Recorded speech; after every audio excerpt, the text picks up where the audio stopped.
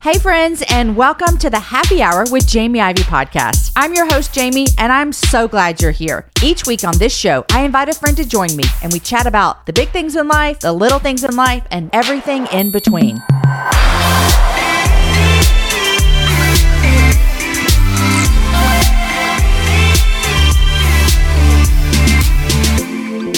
Hey y'all, welcome to the Happy Hour with Jamie Ivey. I'm your host, Jamie, and this is the very first episode of 2023.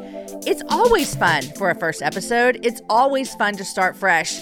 Also, this year, we're about to have, in May, we're going to have our 9th birthday of the Happy Hour. So we're so happy to have another year under our belt. We're happy to start a new year. We have so many amazing things planned for the Happy Hour this year. But I want to introduce you to our very first show. We thought, let's do something different, okay? So normally we're like, let's bring on like a massive guest and who's going to come on? And this year we're like, you know what? Let's turn the tables. I host this show every single week. Let's have someone else host the show. So as I thought about it, I thought to myself, who would I trust to ask me the deepest, hardest questions that someone could ask? I looked no further than my friend, Jackie Hill Perry. So today, Jackie is taking the ownership of this show. She is the host. She's asking the questions. She's putting me in the hot seat, and that is an understatement right there. Jackie Hill Perry is here today, and we have some really great conversations. She starts out the show with a bang. She did not hold anything back. She said, so Jamie, I heard you've been preaching on a Sunday. Tell me about it. We talked about that, women in leadership and women preaching, and we talk about small sins, and the older you are, the longer you've been walking with Jesus, how sometimes those are even harder to deal with. We talked about parenting a little bit. We talked about my obsession that I went back to over the Christmas break because in December, I got the flu and I started watching Sister Wives again, and Jackie could not understand why, so I tried to explain to her why I loved it so much. You guys, it's a really great show. You guys love Jackie. I love Jackie, and she put me in the hot seat today. I had probably one of the most vulnerable conversations I've ever had on a podcast ever. With Jackie. She didn't plan it. The Lord planned it. It was hard. I cried. You're going to hear it.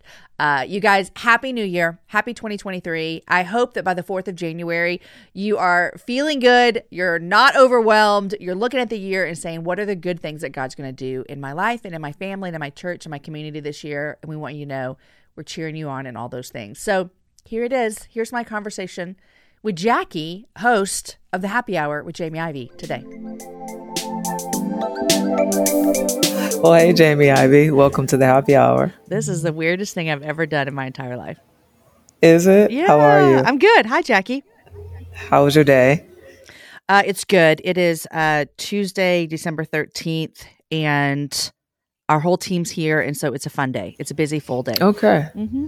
So for context, people would not understand why it is I saying, hey, welcome to the Happy Hour instead of, hey, Saints and Eights.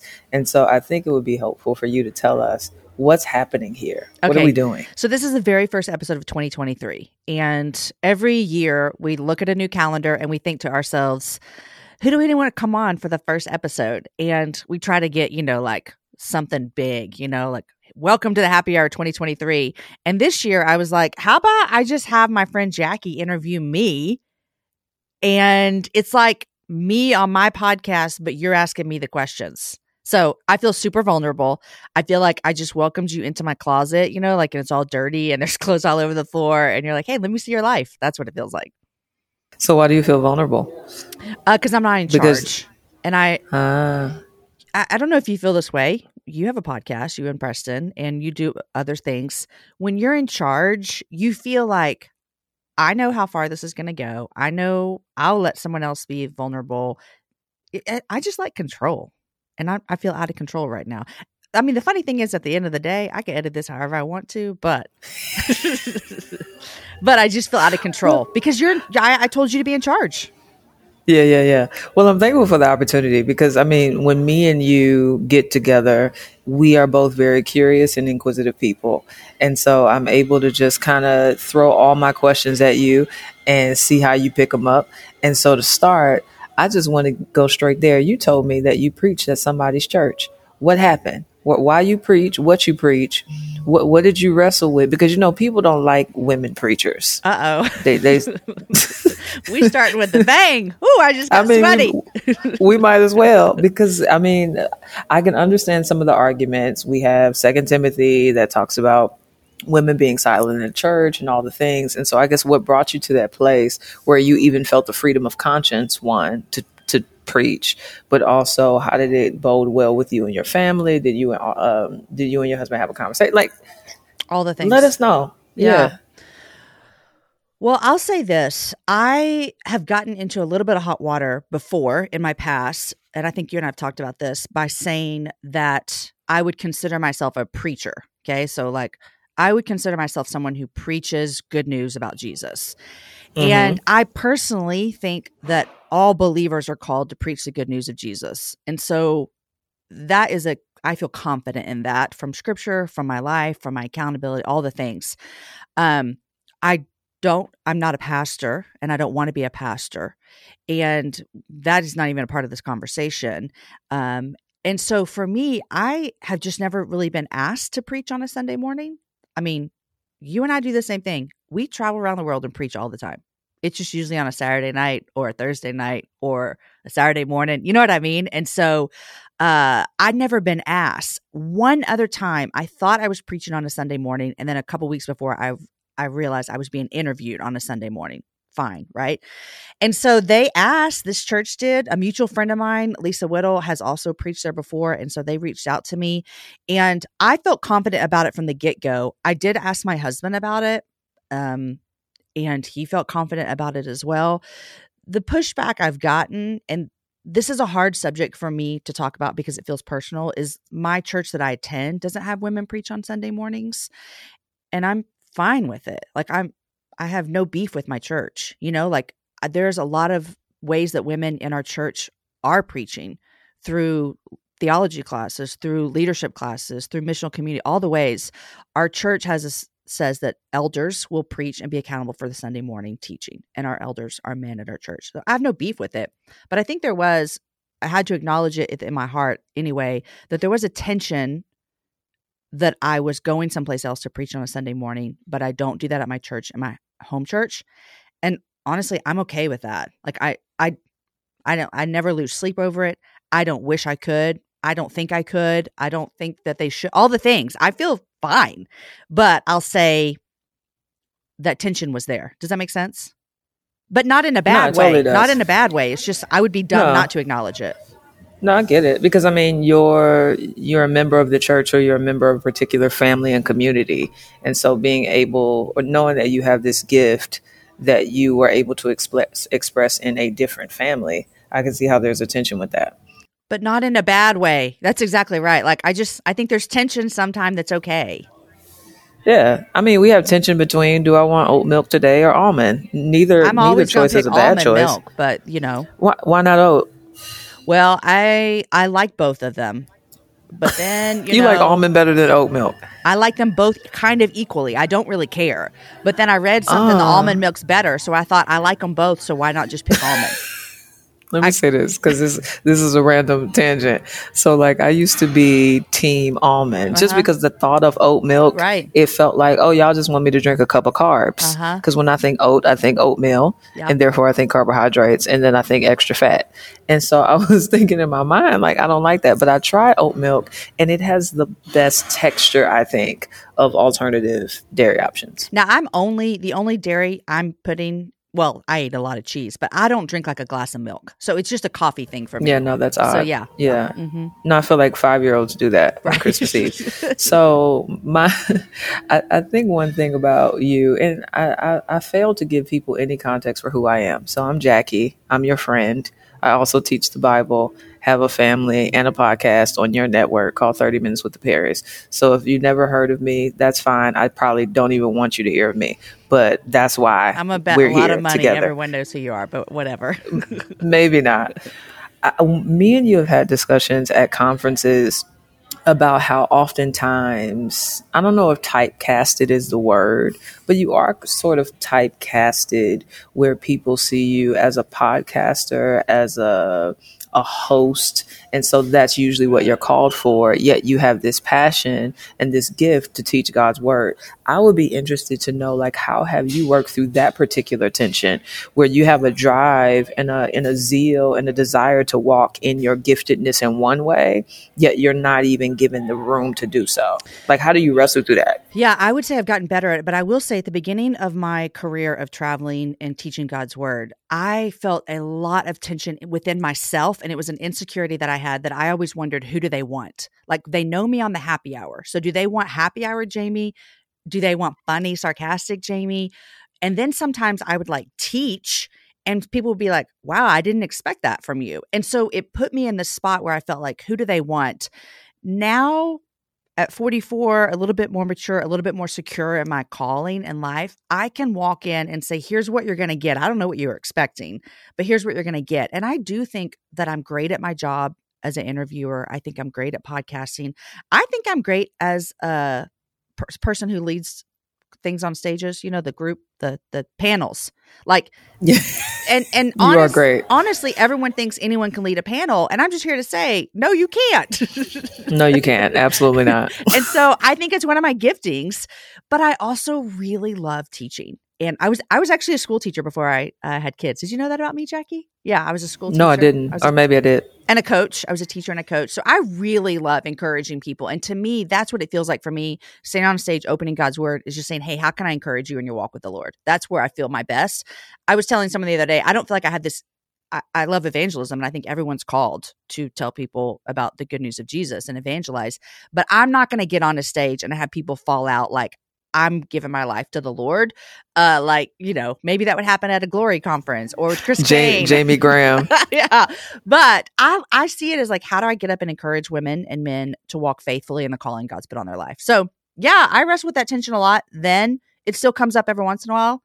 I feel a lot more confident now, though, than I did years ago. That's beautiful. Yeah, I remember when, because I kind of started my ministry life as a poet. Mm-hmm. And so for so many years, maybe a solid decade, that's all I was called for, was to do poems at conferences and in churches and all the things. But I think that's where I first met you. Most likely at a Verge. Uh-huh. Yep. Even my poems were a vehicle for teaching because my poems were really teachy.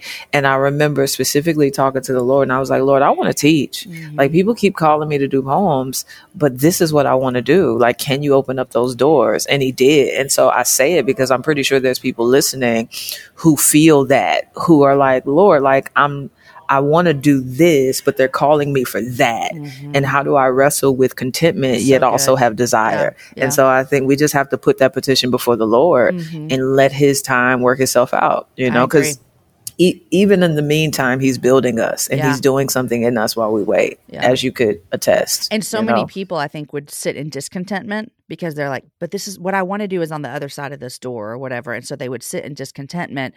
And I don't know the mind of the Father, but I would really think that he would want you to be content before he moves you into another door.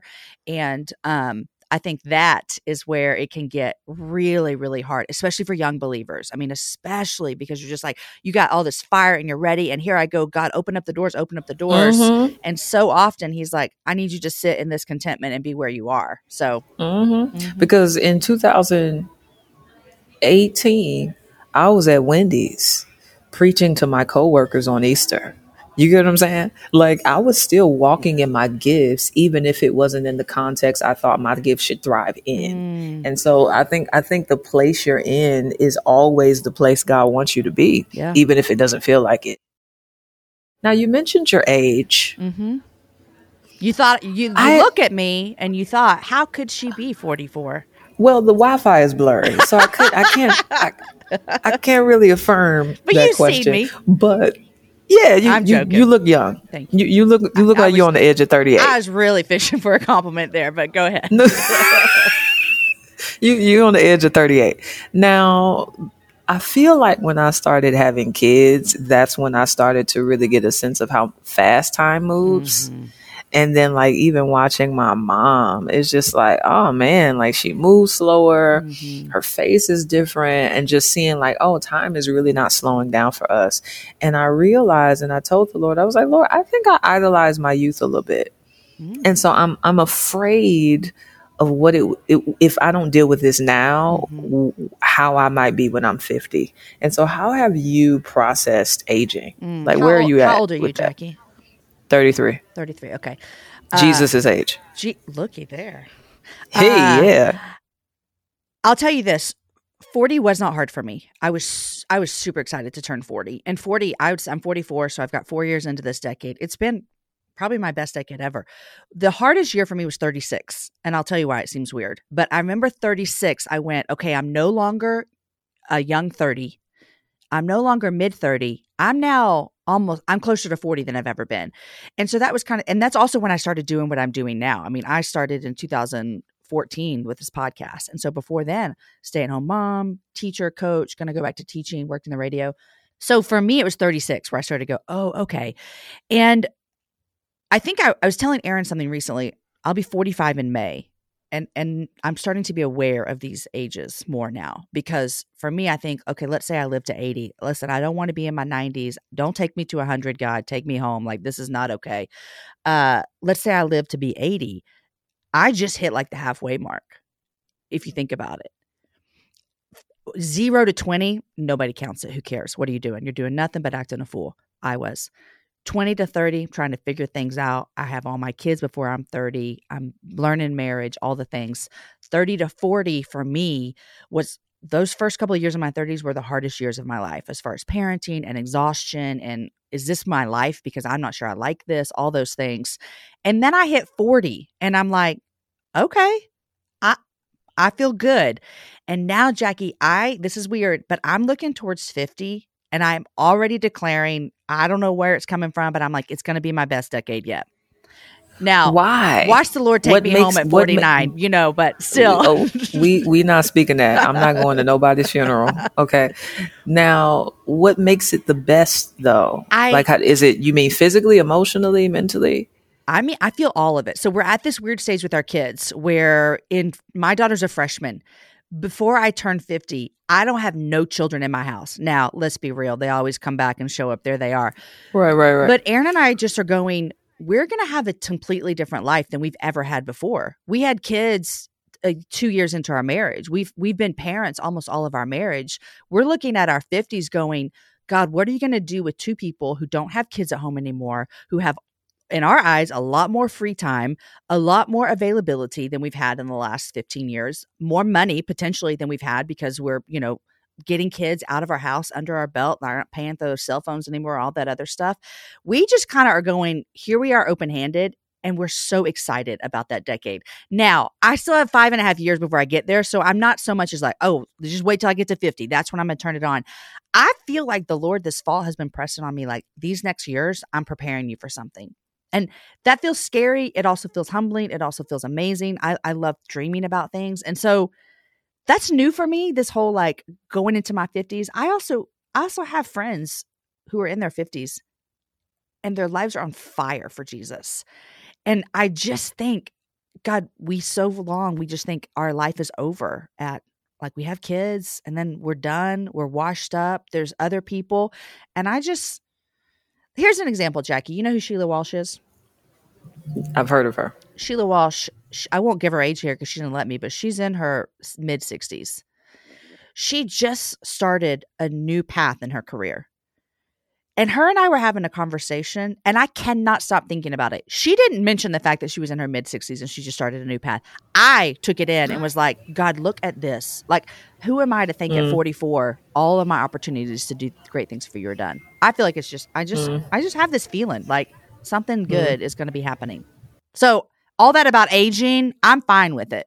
That's really encouraging, because I think what you're saying is wise, which is indicative of your age. Mm-hmm. Like mm-hmm. there's a wisdom associated with it. Yeah, because I think I was thinking about it earlier, and I was like, it's as if we feel like when we're young is when we're best. Mm-hmm. What really is not that you're at your best. You just look a certain kind of way. You might appeal to a demographic because of your style, your coolness. And I think that's the fear for me. It's like, oh, I won't be cool. Mm-hmm. I won't be beautiful in the way that I deem beauty, when the emphasis shouldn't be on that. It should be on wisdom.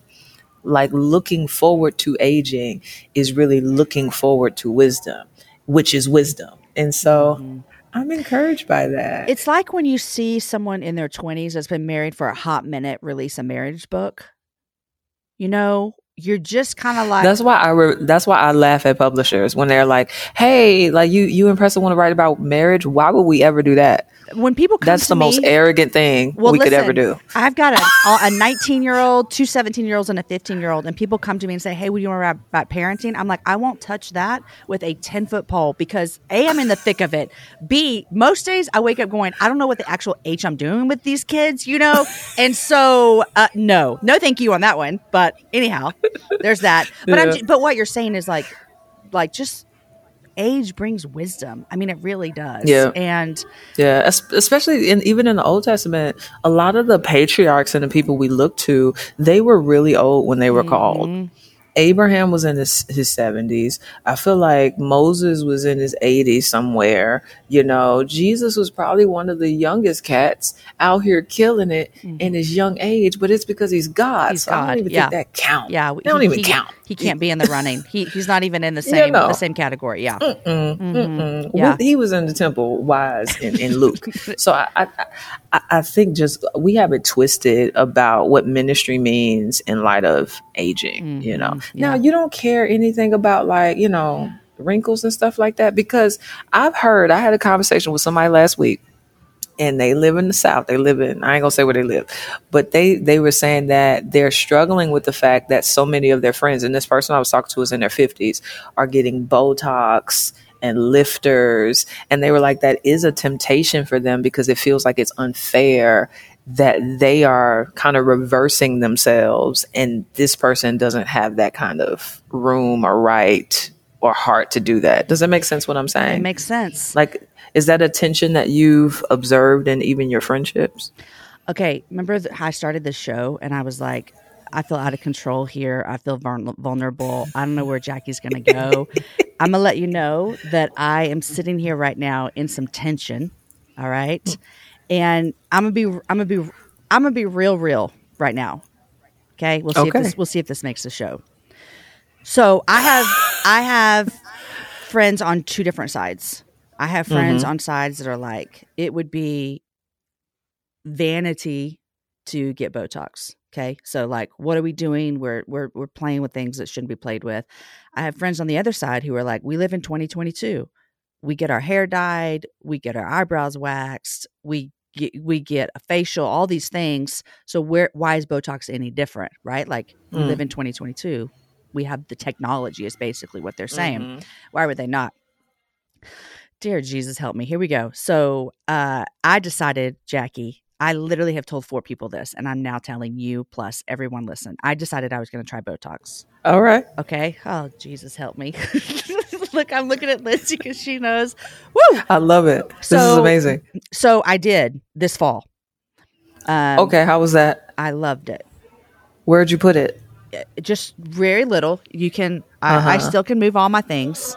But yes, because you look emotive. Thank you. I can do all my things. I wanted the smallest thing. And so I did just in between my eyebrows. I had that real big indentation. So I'm going to let you know, I've been talking with God a lot about a lot of things this fall. And this keeps coming up by him, not me. Like that's where we are in the situation. What's coming up for me is not about vanity. It's about finances. And so that's a whole, I don't lean on the side of this is bad because of vanity things. And I can't believe I'm telling the entire world this right now, but I am. But what God keeps talking to me about is this the best way to use your resources? And it can almost make me cry because I don't want to have these conversations with God because a couple of reasons. I don't want anyone to tell me what to do. That I'm just going to keep it real. I don't want anyone to tell me what to do with money that I make. And I don't want to have to lay things down. Like I want to hold everything that I want to do because I want to do, and it's my thing. And so I have been wrestling through this a lot over the fall. I can't believe we're talking about this. I've been wrestling with this a lot, and God's asked me to lay a lot of things down, and this is one of them. And I'm going to be real honest with you. I don't want to lay it down. Does it feel petty to you? I would say the dumbest thing. It feels like it's none of God's business. Yeah. I'm just gonna be real. I just am like, God, I'm not hurting anybody. Like, it's not a vanity thing for me. And I don't want plastic surgery anywhere. I just want to get rid of this wrinkle in between my eyes. That's it. I mean, I'm literally like, God, what's the big deal? But I feel like he's asking me to lay some things down that I hold on tighter than things that he's asking me to pick up. And this dumb thing is one of them. And I'm not embarrassed. And I literally have only told like 5 people, so I can't believe I'm having this conversation. But I don't know what I'm going to do in 2023, Jackie. I will keep you up to date. I feel like God's asking me to lay it down, and I just don't want to. That's fair. Yeah, because this is funny because I had a similar. It wasn't Botox, but since this isn't vulnerable, but it is very transparent, which is probably earlier this year. Maybe I was in class. No, this is before I had a baby. So about a year ago. You had a lot of babies recently, so figure that out. I have. It's my belly button is invisible. So I was in class and the Lord has blessed me financially to a certain degree. And so I was like, you know what? I'm a person who I can lean modest, yet I also like luxury. Mm-hmm. And so I've been really modest with some of the purchases I made. And I was just like, Lord, I want a Benz. Like, I just want one. I can afford it. Like, this isn't a bad financial decision. My accountant said, hey, you need a business purchase. So just go ahead and buy your car and things. And I was in my seminary class and he was talking through finances. And I felt the Lord so strongly say no. No. And I just started to cry in class and everybody, they just listening to him teach. And I'm like, I was getting so frustrated and I got in the car and I was like, Lord, this doesn't feel fair. It's just a car. You know what I'm saying? And then I just kept petitioning God and like, I need to understand. Like, I just need to know your wisdom in this because your no is wise on some degree. And I'm obviously not discerning why. And I had a conversation with a friend. And she just randomly brought up like how, cars are unhelpful when it comes to certain credit scores and all the things. And I was like, oh, God, you're protecting me from something by telling me no to this because you're trying to leave room for a better yes. Yeah. And so I think that's how I would encourage your heart is that his no is never mean. His no is never wasted. His no is never lacking love or foresight. Yeah. But it is training and disciplining you to trust the Father. Even another conversation I had with Eden a couple of weeks ago, and we were telling her we didn't want her to watch a certain show. And we tried to explain why she didn't want to watch the show. And she kept saying she doesn't understand. I said, okay, we're at the point where there's a level of mystery here. And because there's mystery, there just needs to be submission from you. Yeah. And you just have to trust that our no is a good no. And so that's my encouragement to you. Well, thank you. Sucks, but I think the hardest thing for me, and you're in the same boat with your story as well, is that like no one would know about this. You know what I mean? Like this could just be between me and my checkbook and my husband. Like it's not like I'm out here wilding out doing something crazy, like I literally am just, God's asking me to lay something down that no one would know about until now that I told everybody. Yeah. But to me also, the comfort for me in that is like, man, God, I want to know you. And I want at this point in my life at 45, I'm not out here by the grace of God making massive moral failure decisions, right? Like this is just not where I am. And hopefully I never will be. But to know that God is still asking for every part of me, even the part that is like no one knows about. And even the part that, you know what, I'm a grown woman who has a job and I don't have a moral issue with Botox. Like that's not it for me, and he's still going, I need you to give that over. It's hard. Do you think that because you've been walking with Jesus for how long now? I got saved in January of 1999 for all you people. I can't count, so you got to help me. 24 years. Okay, like that. So most of my life.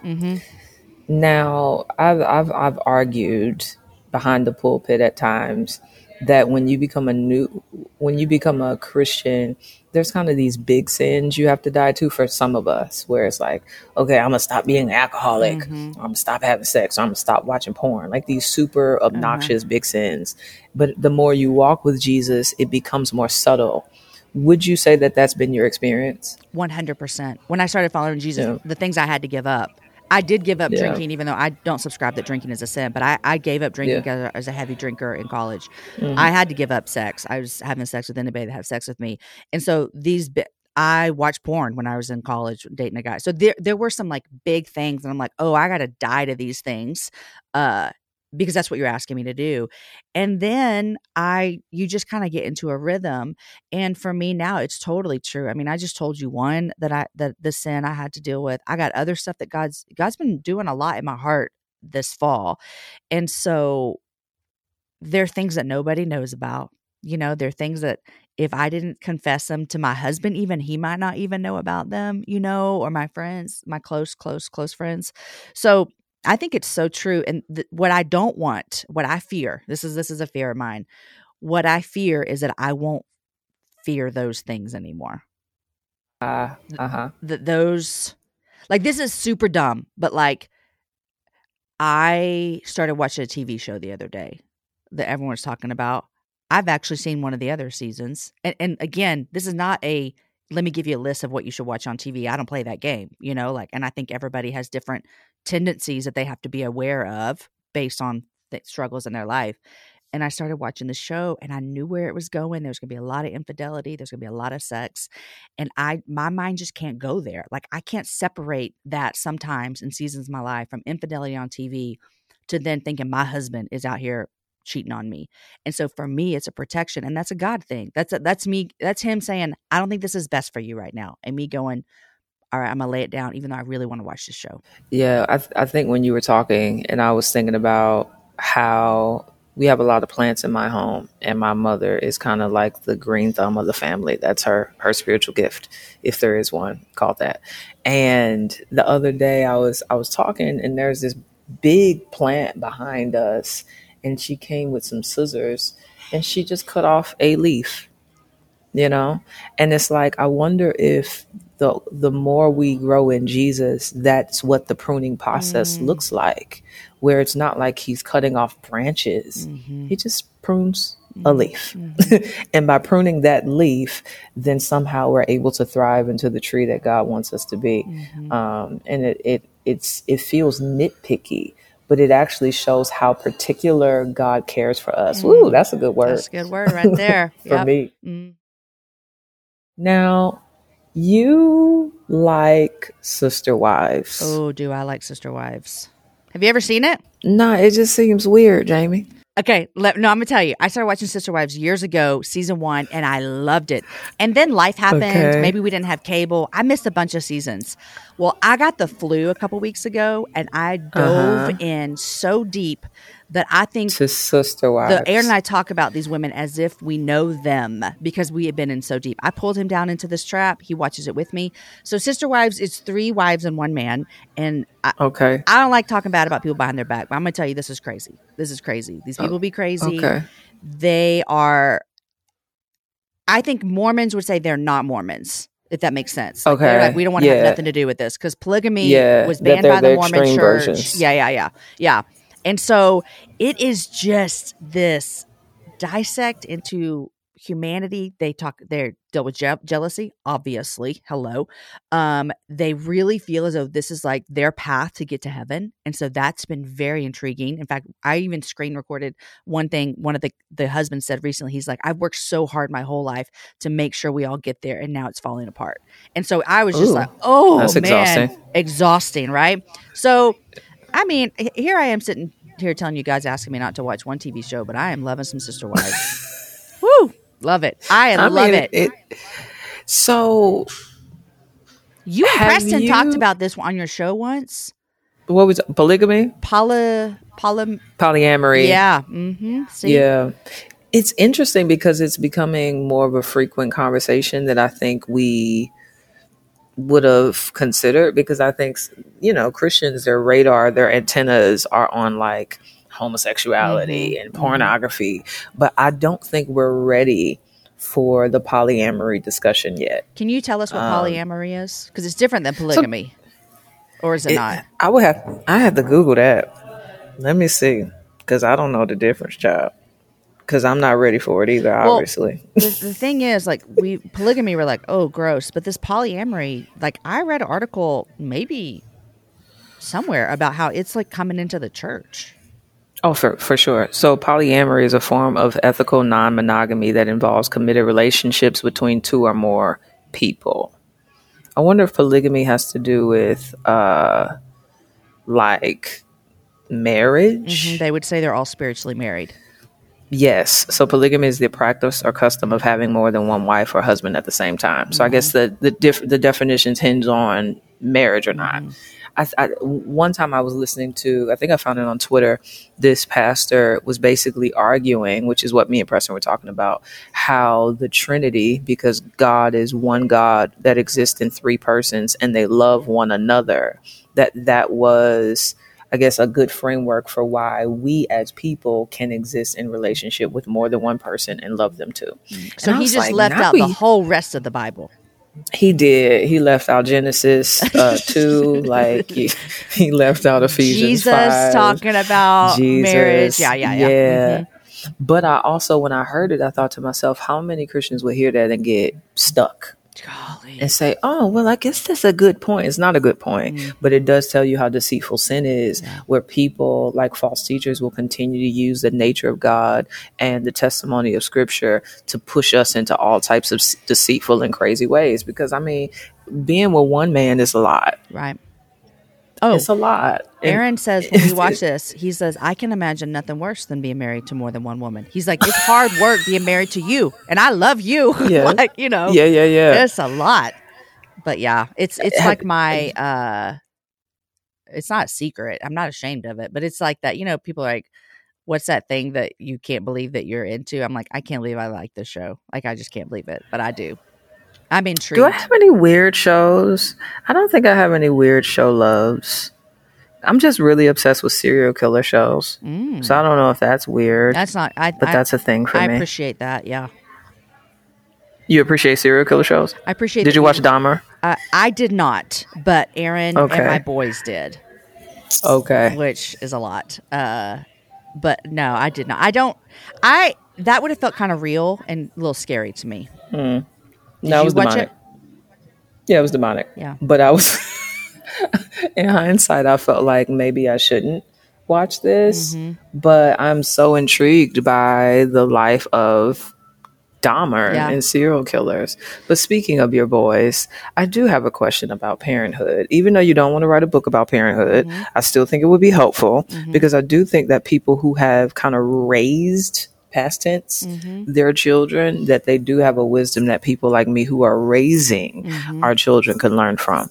And one of the things that I'm really struggling with, this is going to be the most simplistic question, is making your kids nice to one another. Like that's because I feel like people are always talking about, like, you know, family Bible time and teaching them worship and make sure they do their homework. And it's like, yeah, but they're mean to one another. So how have you helped your kids love one another? Okay, Jamie? You are not an only child, but kind of an only child, right? Because aren't all your siblings older than you? Correct. I was raised alone. That's what I thought. So I have one brother. And I look back on my childhood, we're 4 years apart, and I wouldn't say that I liked him. And now I like him, like as grown-ups, you know, and like I'm all the things. Our kids are all close. They're all within 4 years. So right now, like I said, we got almost 19. So technically right now, 18, 17, 17, 15. These jokers be close, okay? And I would say that one of the hardest, saddest things for me is watching my kids when they're not being nice to each other the way they treat each other. As a mom, you're just like, y'all, can't we just all get along? On the flip side, some of my greatest moments are when we're all together getting along. And I will tell you this, the best experiences that Aaron and I have had with our kids, probably hands down, have been when we've gotten out of our normal everyday routine. and I say this knowing that this comes with privilege, so I'm going to set that up. But we went on a trip this summer, and we were gone for 4 weeks, and my kids were lovely to each other. They're out of their routine. They're away from their home. They're away from their technology devices, and they're lovely to each other. A couple of years ago, we took our family on a trip to Mexico, and when we go out, we no internet, no phones, no nothing, and they are lovely with each other. Every trip we've ever been on, they're lovely with each other. We have a family night every Sunday night. Now that my kids are older, all 3 boys have jobs. So we say, hey, here's the deal. You work whenever you want, but you got to be at church on Sunday morning and you got to be home for dinner on Sunday night. Because it's like, we're an eat together family. Like we've always been that, eat together all the time. And now it's like only Sunday nights. And just this past Sunday, and it doesn't happen every Sunday, but just this past Sunday, we ended dinner, we did the dishes, and we all just sat in the living room like we were one big, happy, loving family for like 25 minutes and just hung out. And I think what I'm trying to say is, for me as a mom, it is those moments that I go, okay, here we are. And then the other moments is where I go, okay, we're learning. Like this is like a part of childhood and growing up. I'm not saying that we accept unkindness, but I am just saying as an encouragement, there are moments where I go, okay, they do like each other. Even though there are moments where I'm like, you guys are going to kill each other. This is crazy. But I think every family is different. I think every parenting journey is different. And I say, the number one thing I say is just keep being consistent with whatever that is. Like being consistent with how you call your kids up as to how they need to act. That's how we think of it, is like, we're going to call you up. You're not going to meet it almost a third of the time. You're not going to meet our calling, but we're going to continue to call you up when that. So that's excellent. Yeah. That gives me hope because I was raised like an only child. I feel like I don't have the experience to know how to work through sibling things. And so, but I do have kind of the experience of loneliness and how that loneliness has influenced all of my adult relationships.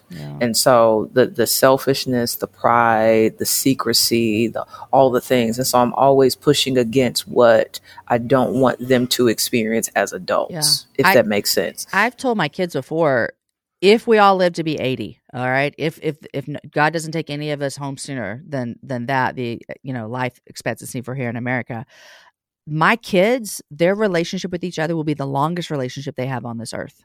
It's longer than with me and Aaron. It's longer than their spouse. It's longer than their children if they have them or if they get married. That's the longest relationship they'll ever have. And so I try to think through that as a parenting lens and set them up for success of like, you got each other. Like, this is it. Because mom and dad, we're going to die. Excellent. You're not, if you get married, and that's not a thing. You don't have to. If you get married, it's not going to be till later. So how do we look through that lens of these are your people forever? Yeah. Amen. Well, thank you for allowing me to interview you, Jamie Ivey. We talked about a lot of things. Ooh, we went there, Jackie. Thank you for interviewing me. I'll say this. And I don't know if I said this at the beginning, that when we were thinking about who we wanted to do this, you immediately came to mind for a couple of reasons. Number one, you're good at it.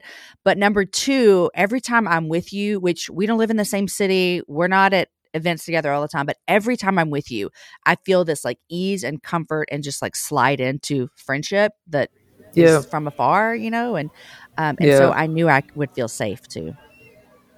I appreciate that. That's probably why you cried. You felt safe. I felt safe. Even on Riverside FM. Even on Riverside, the tears came. Jack, well, I was going to say thank you, but thank you for interviewing me on my show. And there's that. No, this is special. All right, y'all. Well, nice to meet y'all via the thing. And then Jamie Ivey got books and she be preaching and she got kids and she got a whole lot of merch that she be selling on Instagram. And y'all should buy all her shirts. That's all I got to say.